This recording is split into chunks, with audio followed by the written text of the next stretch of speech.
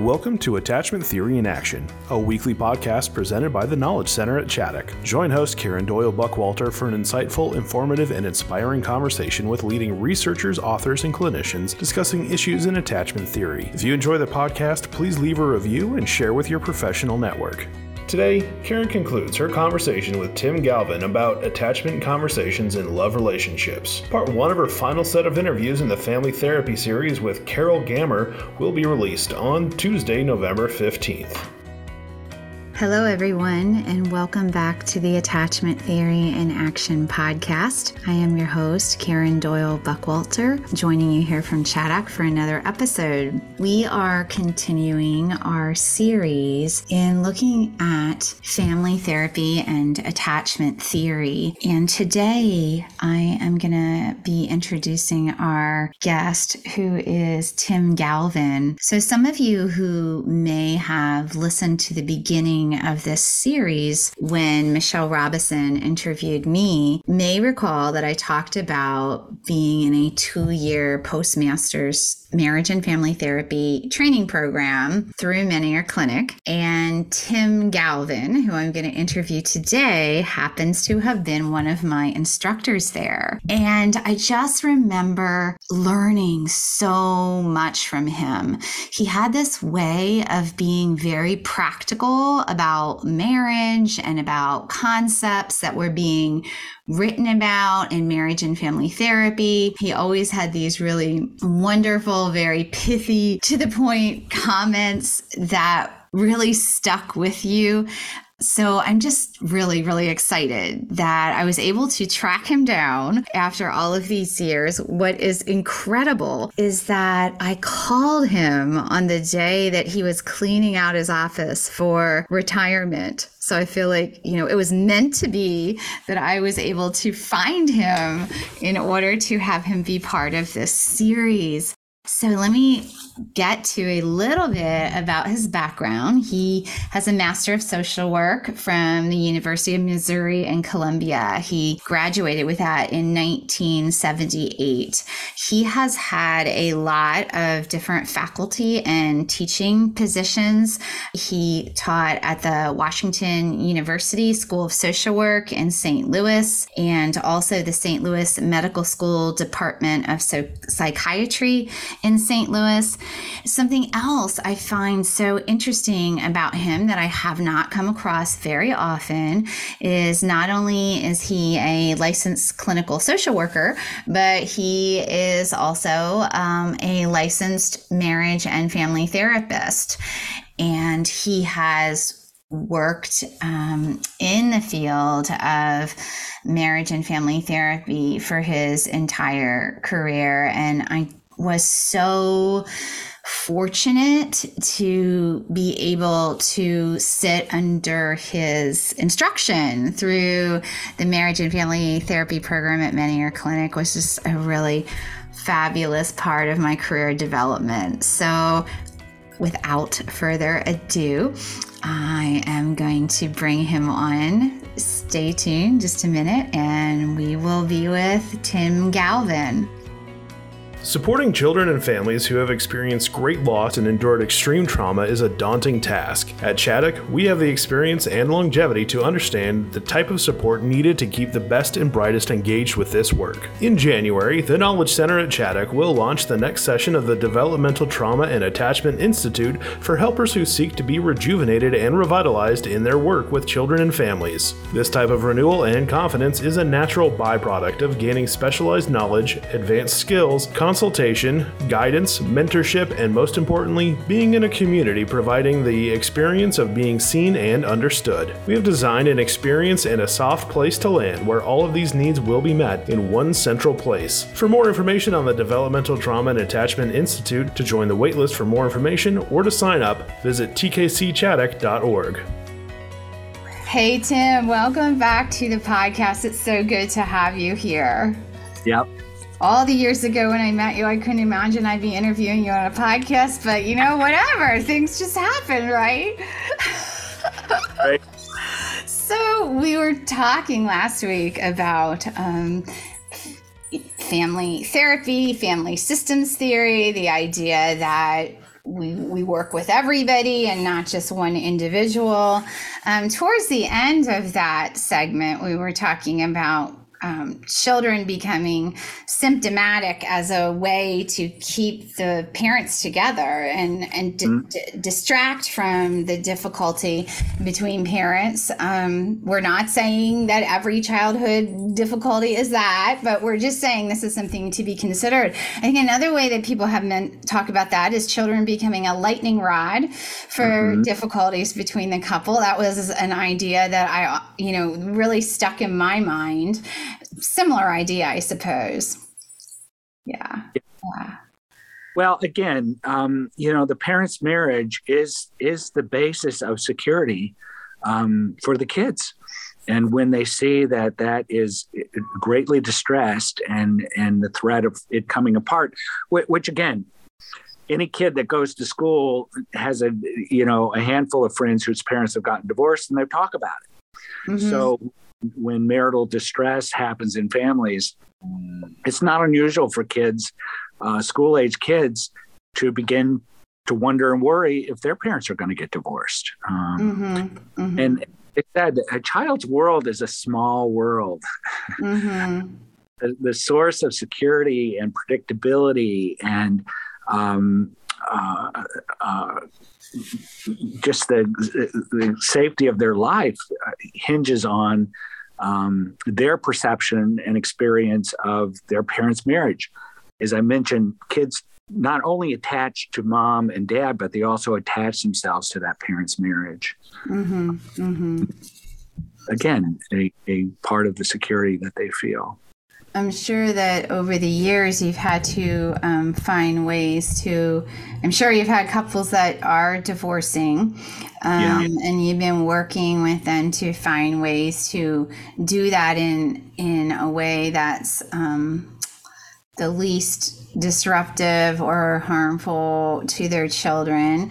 Are there any thoughts that come to mind, like if this marriage is going to end, are there's obviously better or worse ways that happens? Do you have any thoughts on that? Yeah, I encourage parents all the time, both parents, to spend more time with their kids, to talk to the kids about what's happening, to the best of their knowledge, talk about what's going to happen, what it look like. People are going to move out. I mean, that's the real trauma to children when one parent is no longer living in the home, especially young children, because they're more concrete in their thinking. But parents have to give kids information and talk to them about what's happening, and also spend time with their kids so their kids have time, because it's not something kids just can start talking about. You've got to spend time with them and encourage them to share with you what their concerns are or what their questions are, and do things with them and give them time to kind of process this unimaginable event that may be happening at that very moment in their lives. And of course, kids don't want to upset their parents to the extent they are experiencing the loss of a parent or a parent disappearing. They don't want to do anything to make it worse. So kids can be very protective. Yes. Their parents, and parents need to understand that and not let kids not talk because they don't want to upset their parents. Yeah. Take the lead and direct the relationship more. Yes. Yeah, really helpful thoughts about that. So we had mentioned last time that we wanted to talk about some of the family systems thinkers, the big names back in the day.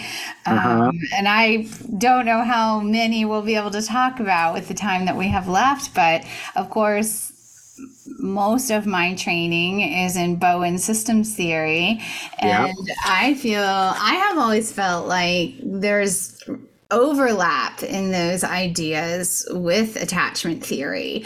And I'd like to know if you think that's the case and why. Yeah. In some ways, family therapy has always been relational. It's always had a relational basis to it. Yes. I really didn't kind of get the sense of attachment being a kind of a driver, even though it was certainly acknowledged, because we're talking about relationships and how people are seeing each other and getting along and understanding that relationship. Until I read Getting the Love You Want, Harville Hendrix. And I think he was talking more directly about attachment theory in his book. It's a terrific little book, and you read the whole part about growing up in a family, and you wonder how any of us ever made it out. But it really is sort of the first time I really got a sense of attachment theory in a family therapy theory. But certainly, Minuchin and another group that had a huge impact on me was the Women's Project in Family Therapy. Betty Carter, Peggy Papp, Marion Walters, and Olga Silverstein.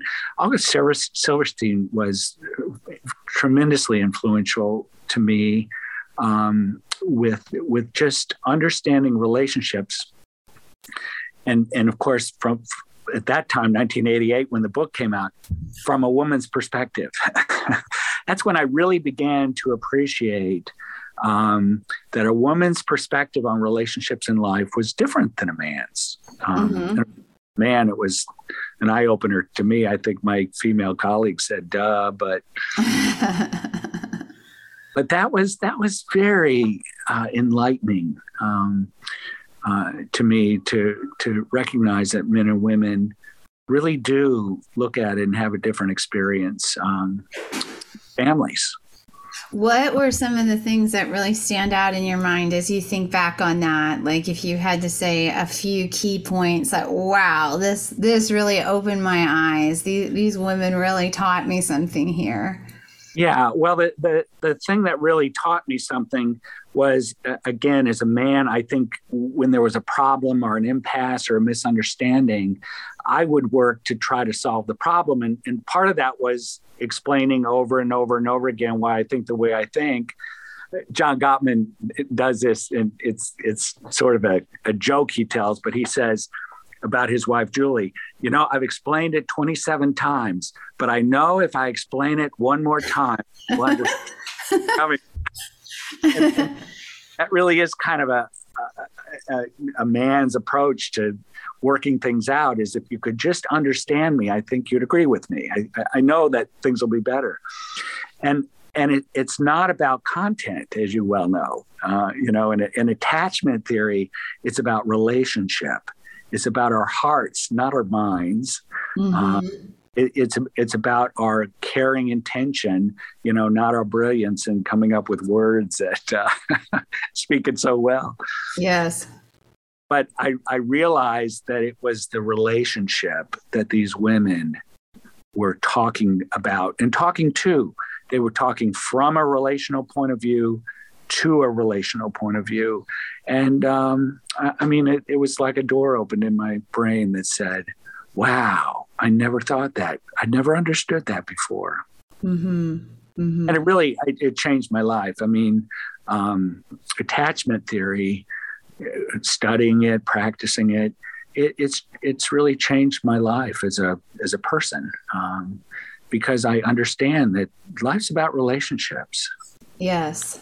And the better we understand that, and the more we practice being part of one that is both the giving and the taking and the understanding, the better life is. Mm-hmm. Mm-hmm. Yeah. Yeah. I'm sorry. Go ahead. All right. You've mentioned several times throughout this interview that it's not just an attachment relationship between a child and the parent, but there's an attachment to the marriage. What could you say a bit more about what you mean by that?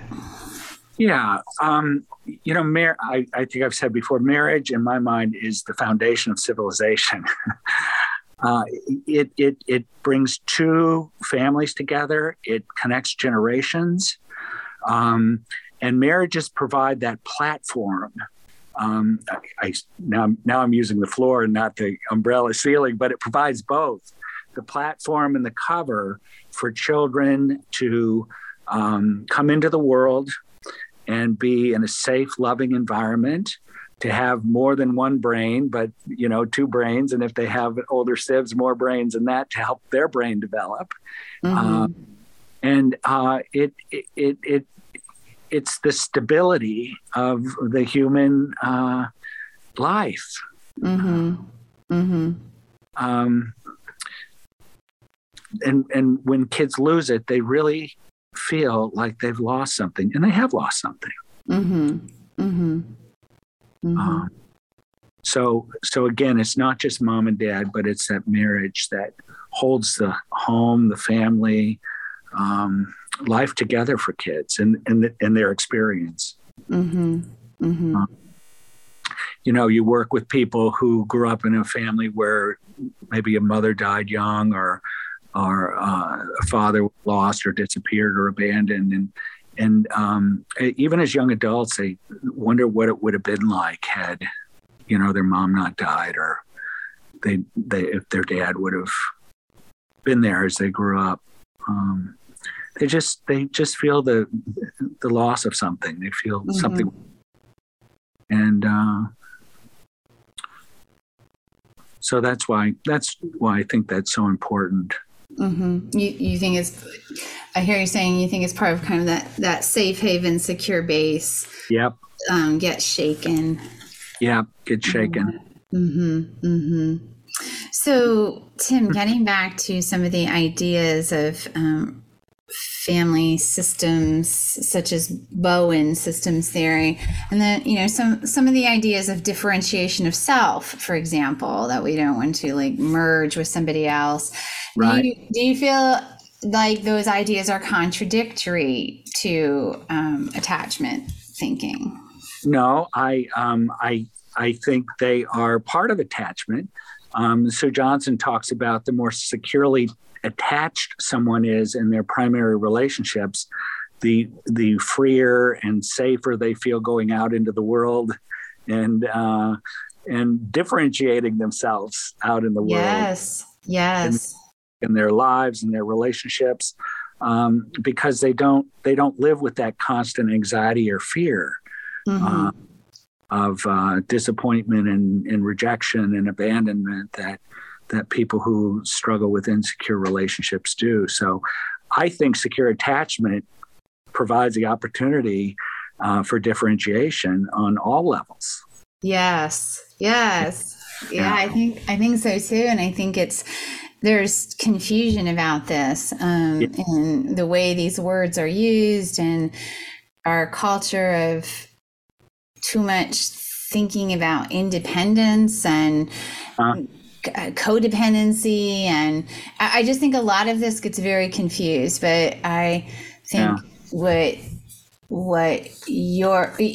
happens with children too. Like, people will say, well, they have a very strong attachment, because they can't be separated from the mother because they're crying and they're scared. And I have to help people understand, well, that's actually not strong attachment. That's insecure attachment. Yeah. It's a form, insecure attachment manifests in different ways, as you know. But that's not secure attachment, because like you're saying, the more secure we feel in that relationship, the more fuel we have to explore that big, scary world out there and other relationships. Yeah.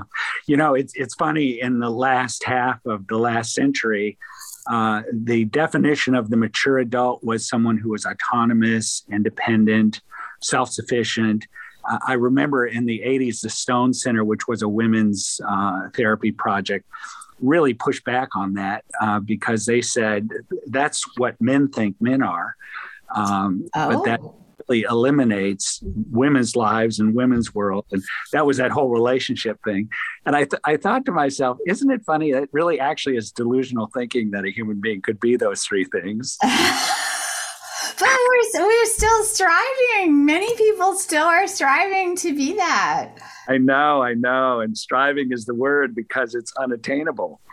Because we are most differentiated, we are most capable of being ourselves and doing the things that we do when we are securely attached. Yes. Which is ironic, but it's true. It's true. True. It is true. Yeah. So you mentioned, I believe, Whitaker and Minuchin. What are some things that come to mind with either of them that you feel were really important tenets of family systems work? Well, I spent the summer of 1985 in Philadelphia at the Child Guidance Clinic doing their summer internship.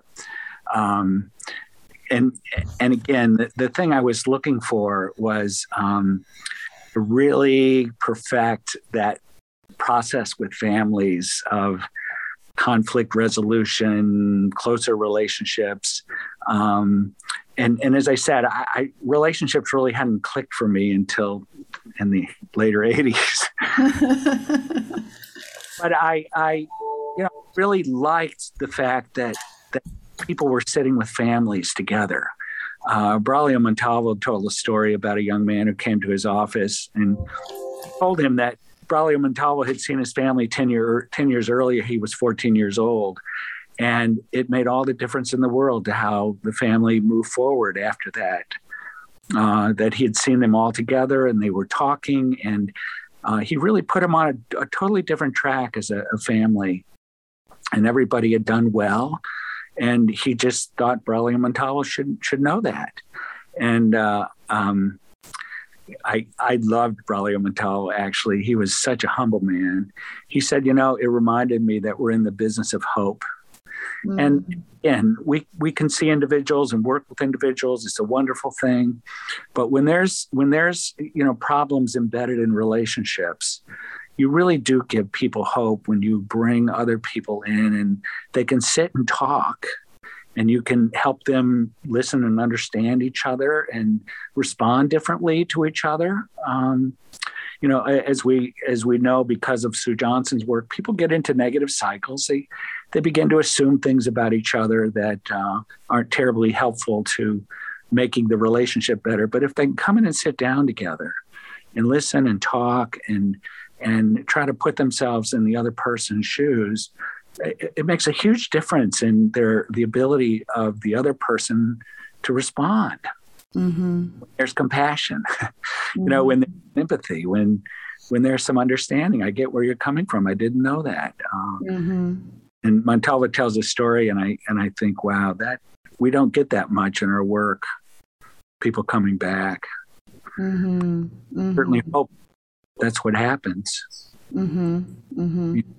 But that to me is the value of seeing people together is not only do you work out problems, but you work out relationships, which is the vehicle that's going to work out the problems in the future. Gosh, that's really so true. Yeah. That's so true because the problem is a symptom. Yeah. That's not usually the root. Yeah.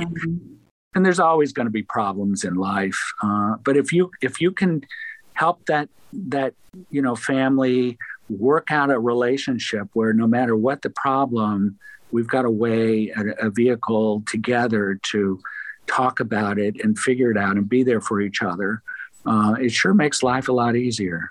Yes. And I think that's the value of a good family life. So that you're not. Yes. So what about structural family therapy? Going back to some of these ideas, what for listeners that may not be familiar with what that even is, like how would you sum that up? Well, one of the things I liked about it was that Minuchin let parents know that they're responsible. The hierarchy was something he really focused on. And a lot of times he felt that the problems in the family were because the parents were abdicating that role, that responsibility to sort of lead and direct, which parents need to do. That's very important. But they were abdicating that responsibility and being neglectful or not paying attention or reacting in a way that really wasn't very helpful. And a lot of work he did was get the parents together and get them to begin to do things that are more constructive in the family relationships, setting engaging family members more directly, and yes, that I thought was very helpful. Yeah, because sometimes I've worked with families where the children are being treated like and acting like peers with the parents. Yep. And it's very obvious to me, but it's not. When I share it with the parents, they're shocked. Like it's obvious to them after I talk with them about some of this, but they just really don't realize it's happening. So that's one pattern I've seen. Another pattern is when parents are abdicating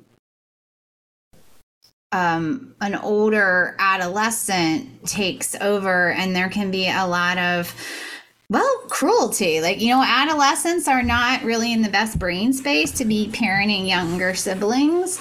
And so I'll have to talk to families about, if there's a vacuum of leadership, someone will fill it. Right. Yeah, I imagine you've seen things like this as well. I saw a great deal of that in working with child abuse and neglect. Just there being a vacuum of leadership. And like you said, one of the things I dealt a lot with were abusive adolescent siblings to younger kids. The parents weren't dealing with either one, which, is very problematic. There should not be made to be responsible for running families. Yes. Yeah. For their sake and the family's sake. And I do think that we've had some cultural things that have caused parents to think the right approach is a democracy. Right. I'm all for, hearing children's thoughts and feelings, of course. But there is a difference between giving up all leadership and authority and letting your children have a voice. In my family, with my kids, I said, this is not a democracy, it's a hypocrisy, and I'm the chief. Tell you to do. I don't care if it's inconsistent with what I've done before or not. Yeah. But again, it's part of their responsibility. And if we think about the needs of children, even teenagers, an engaged, caring, informed parent is irreplaceable. I mean, that is such an important relationship for kids to have in their life and know that they have it. It's there. And if it happens, it's going to be there. They're not alone. That's here in human experience is you're in a tough situation and you're all alone. Nobody's going to be there for you. Nobody's going to understand. If things go wrong, you're going to get blamed. Nobody's going to understand. No human being does well in those circumstances, especially kids. I think that there are two people, maybe we can wind down with this, but there's two women whose careers I have followed very closely that I do feel, have kept beating the drum of family systems ideas, and that's Mary Pipher and Harriet Lerner. Yeah. And Mary Pipher even looking bigger anthropological perspectives. But I read every book they write and tell, I tell everybody the Dance of Anger, I'll pick them up if I see one, at a used bookstore. I keep a stash, literally, because I always want one to give to somebody. I just think it's so classic. But that is an iconic book. She was a vinegar, in Topeka. Of course, yes. But Mary Mary Piper wrote a book. I've read it 10 times or more. Letters to a Young Therapist. It is just absolutely a delight to read. It is. I really love that book. I love that book too. And just her writing, it's just so soothing. So soothing. Yeah. Because I think I have to edit that out. Nowadays, the thing that I love about that book, among many things, Letters to a Young Therapist by Mary Piper, folks, that's what we're talking about, is the simplicity of it, because we have become so specialized with our techniques and so manualized, and this is what you do, and this is the technique, and this is the model, and now I'm certified in this.